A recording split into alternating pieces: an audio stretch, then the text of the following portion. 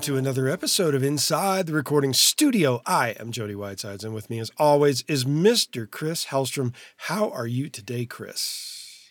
I'm doing a lot better than you are. I know that, but let's just leave it at that. I'm not even going to ask how you are, but I'm glad you're here, and I'm glad we're going to talk about vocal chains here for the next better part of a half hour, right? Yeah. That's yeah, right. baby. Question that comes up about creating vocal chains and how people process this, and we thought we'd dive in a little bit deeper on that. We're going to have some audio examples showing our process here as well. So Yes.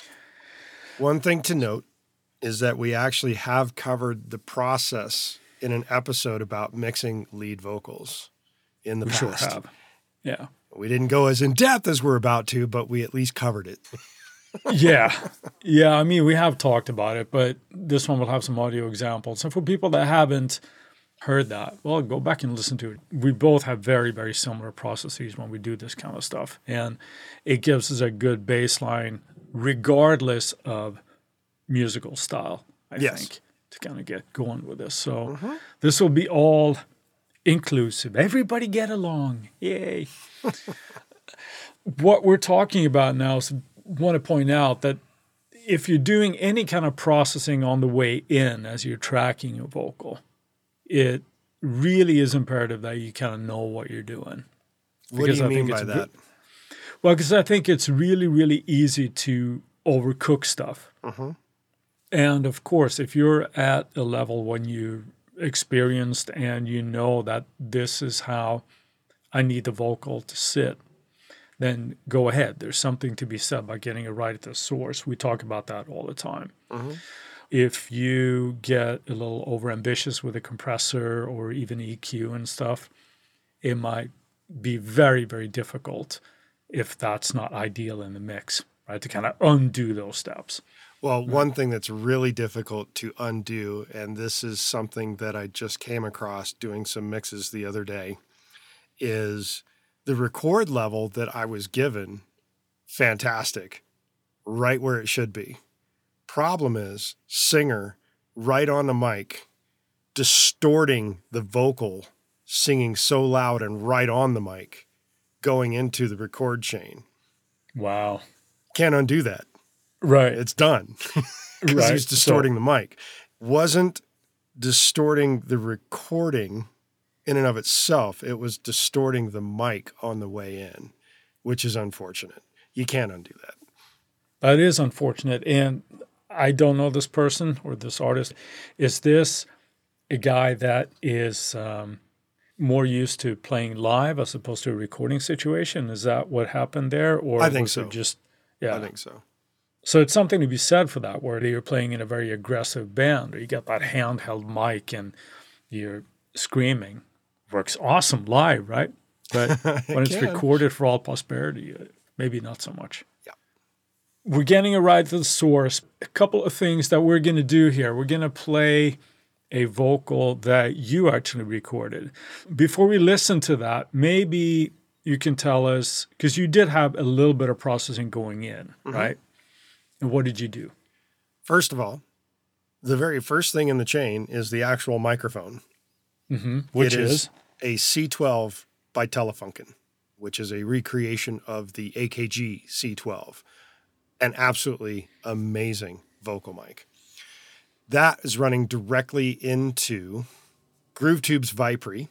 What are you doing with a Vipre? Just as a pre, just to get It's a mic level, pre basically? to get a level, and the idea of using it in the lead vocal capacity, it was set at 2400 ohms, as it does have the ability to change the ohmage, which changes the character of the mic.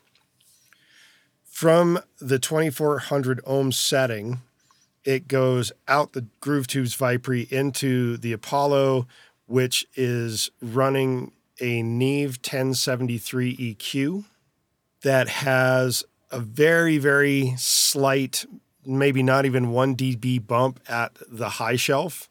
It has about a dB being removed at 700.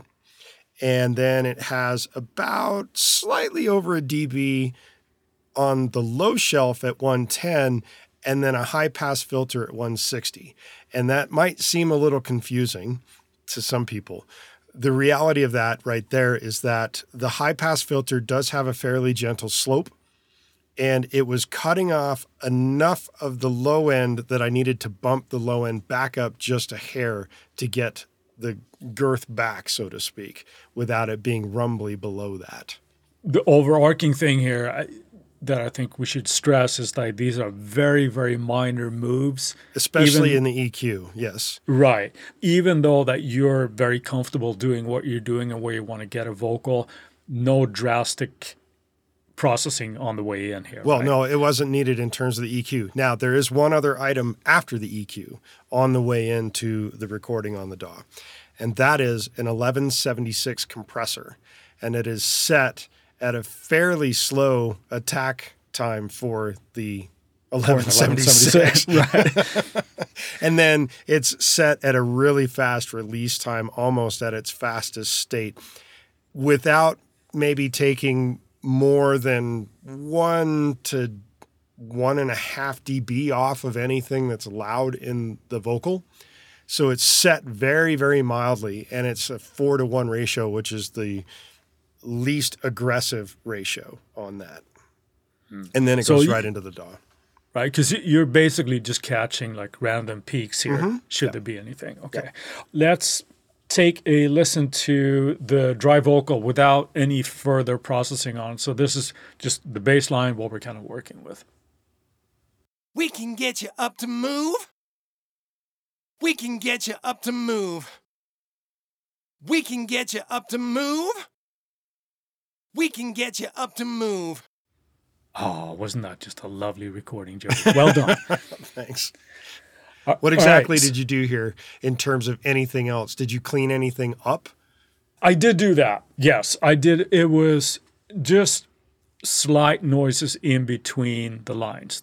I felt that the breaths that were there were going to be more annoying than adding emotion into it. It was just that kind of a song. So it's just removing some noise, lip smacks, like type of thing in between the vocal phrases, but that is it. There's been no tuning or any of that. This is where I would have done that. The reason why you're able to even do that is there's no noise gate on this whatsoever on the recording itself. Yeah. So if you're having issues with pitch, this is where I would recommend doing that before you even start adding anything else. The cleanup process, everything is going on. But that's it. This is really nothing done to this vocal at this point. So the first step that I added to this was through all these examples using the Slate virtual mix rack. And the first thing that we added here was the API console. Depending on how you listen to this, if you're listening to this on your phone, you're probably not going to hear any difference at all because it's very subtle.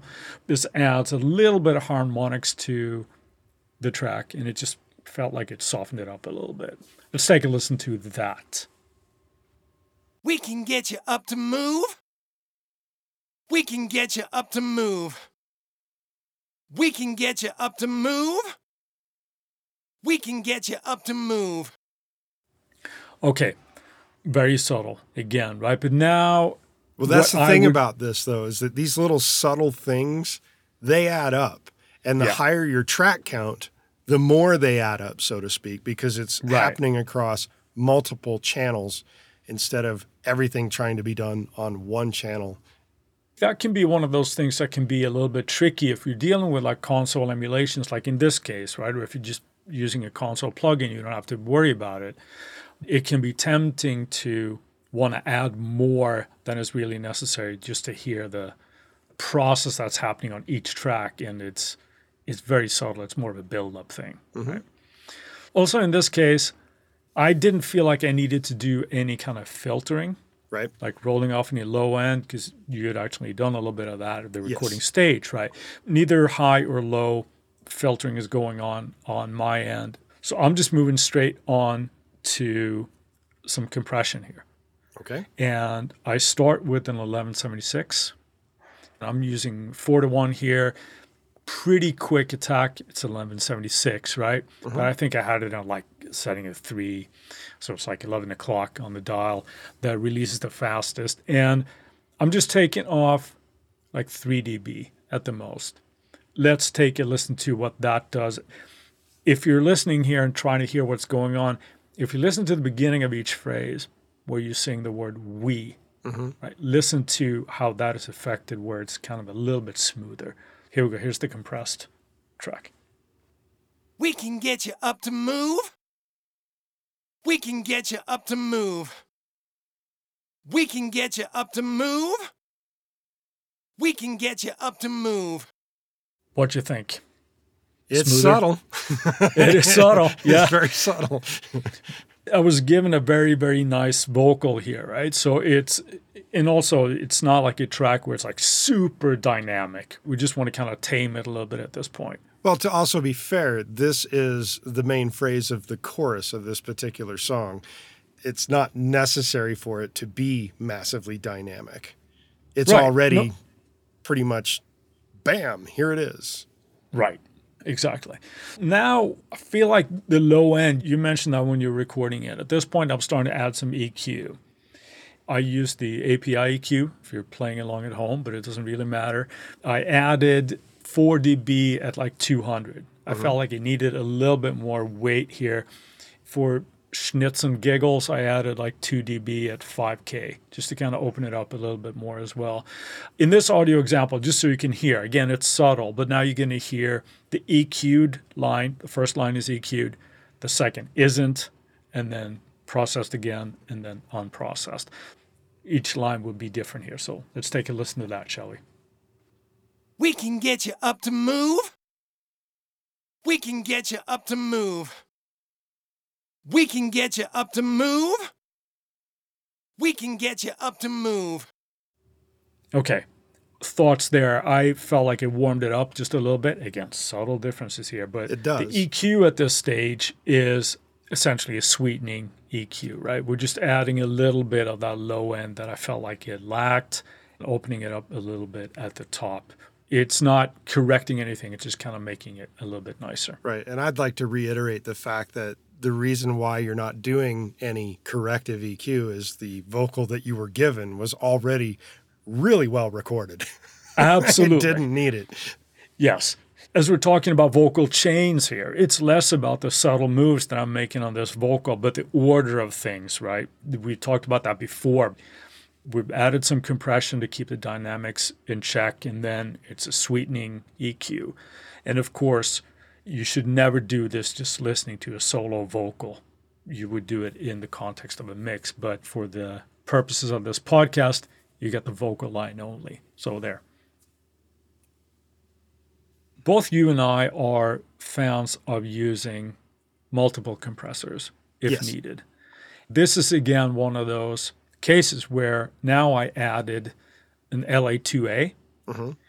After all this, I think I had like 1 dB of gain reduction here. This would be to just kind of even it out a little bit more with those EQ curves that, Well, let's that are think there. a little bit about these two different compressors that you are Yeah. going with, because they are two very different styled compressors as well. Yes. What's the difference between these two? Well, the 1176 that I used first is really, really, really fast and aggressive.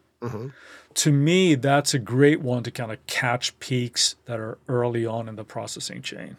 It does, I can add some attitude. Now, if you don't have an 1176, it's worth saying that you could have any compressor here, but you might want to think about attack times and things like that. I just happen to like an 1176 in this particular application. Now, the LA2A to me is a lot smoother. It's a slower attack of a compressor, and it's a lot gentler to my ear. So Well, it's there's not a like reason it's- for that, though. They're Oh, two sure. entirely different kinds of compressors. That's what I was getting at. Ah, What type okay. of compressor is the 1176? It was like a FET compressor. Right. And what type of compressor is the LA2A? It's an opto compressor. There you go. So it's a lot, yeah. There's so the it's a big lo- difference between the two. Right. Okay. So one is super fast, and the other one is slower. Right. So therefore, that's how that affects the sound. But again, if you don't have these, use just whatever compressor you have and just think about attack times and that kind of thing. Right. But the process here was like just to kind of even it out a little bit more. Babble, babble, babble, Chris. Let's take a listen to what that sounds like. Okay. We can get you up to move. We can get you up to move. We can get you up to move. We can get you up to move. All right. There it is. Thoughts, Jody? I like what it did. Good. Well, that's what we're going for here, right? Exactly. There's my professional opinion. I like what it did. All right, nice. Okay, so next audio example we have is just going to take all the processing that we've done on and off again, right? So it starts with the processing on, comes off on the next line. You get the idea. Let's take a listen for that. We can get you up to move. We can get you up to move. We can get you up to move. We can get you up to move. All right. Overall, it's pretty subtle, but like you said at the top, it's those subtle little things that will add up and make your vocal shine. Shine. As an opposite to shine, sometimes we want to add Here a little comes bit Chris's favorite thing to do. Yes, and you'll see why now. This is not appropriate for every track that you're doing. This is last in the chain. Once I have my vocal grounded and sounding really, really good, what you can do is add a little bit of drive or distortion to the vocal that can infuse a little bit of grit and attitude. Now, for this, I've used here, in this case, I've used a Decapitator by Sound Toys. Which is an awesome little distortion unit. Oh, I love it. Plug-in, actually, not a unit. I'm actually using it really, really subtly here, or subtle settings, I should say. I've used the pentode setting. You have different flavors in this, but this is the pentode. And I'm barely just adding any drive. It's between like a value of like 1 to 2. Now, it has a pretty drastic effect on the EQ and how it kind of shifts that. So what I've done with this one as well is I've added a little roll off here to both the high end and the low end because it got to be a little bit too much. Try to level match these as much as possible. Let's take a listen to what that does. Again, line number 1 and line number 3 are the processed ones. The other ones are not. Let's listen. We can get you up to move. We can get you up to move. We can get you up to move. We can get you up to move. And there we go.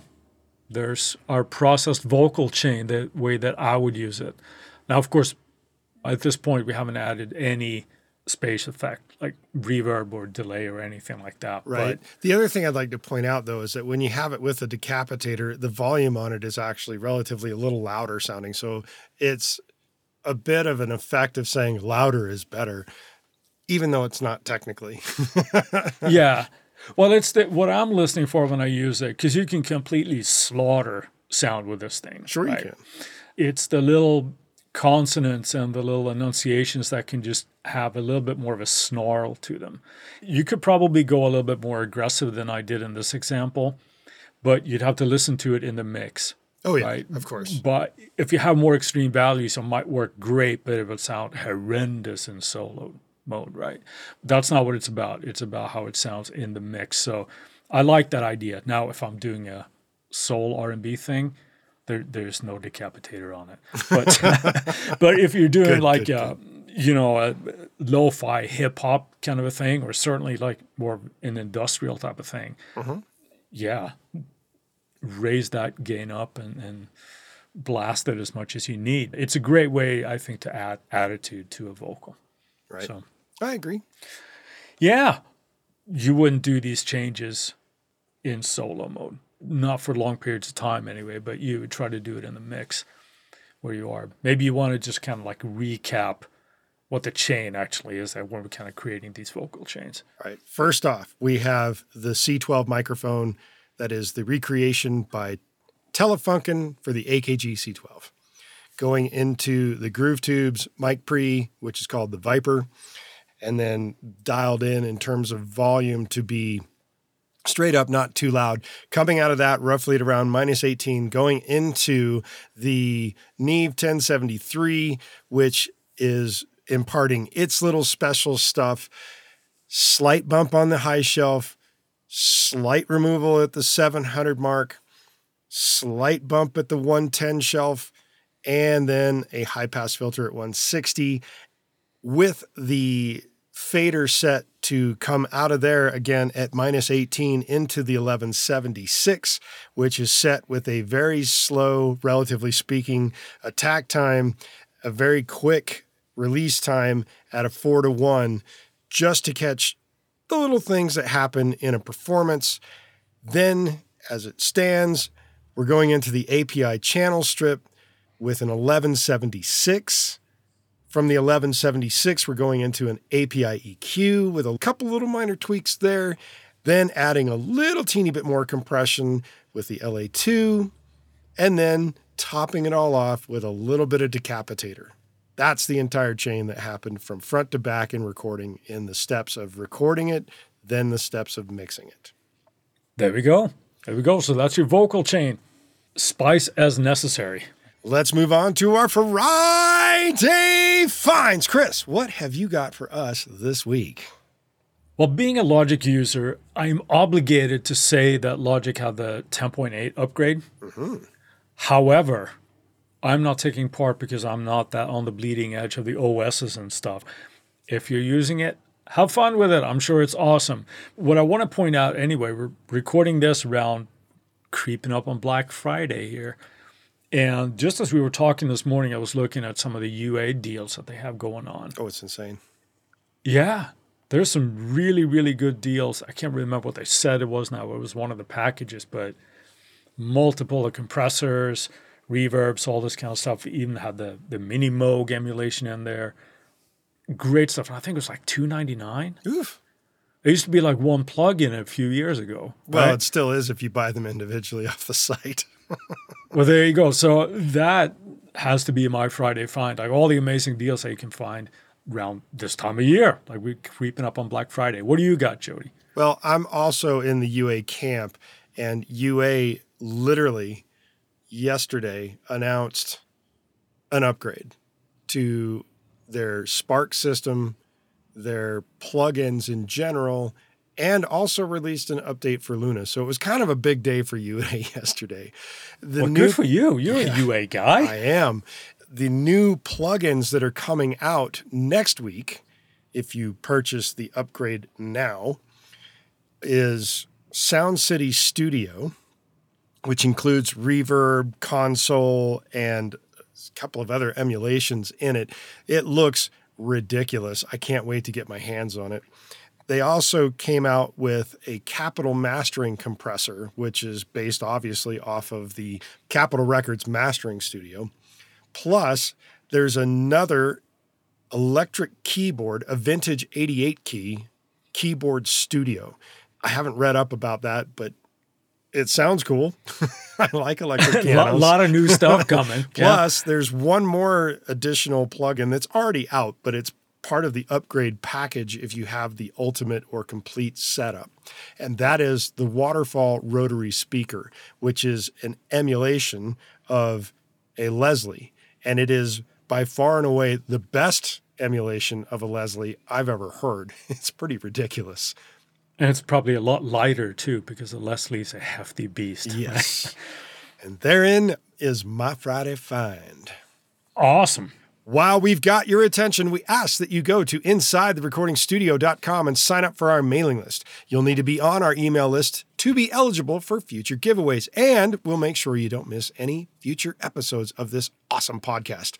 Send us an email at goldstar, GOLDSTAR, at InsideTheRecordingStudio.com with the word chains, and you'll get something cool back in your inbox. If you have a topic or suggestion for Chris and I to explain in a future episode, contact us at the contact page, and we'll put it into consideration for a future episode. With that, I'll say see you next week. Thanks for listening, people. Have a good one, Jody.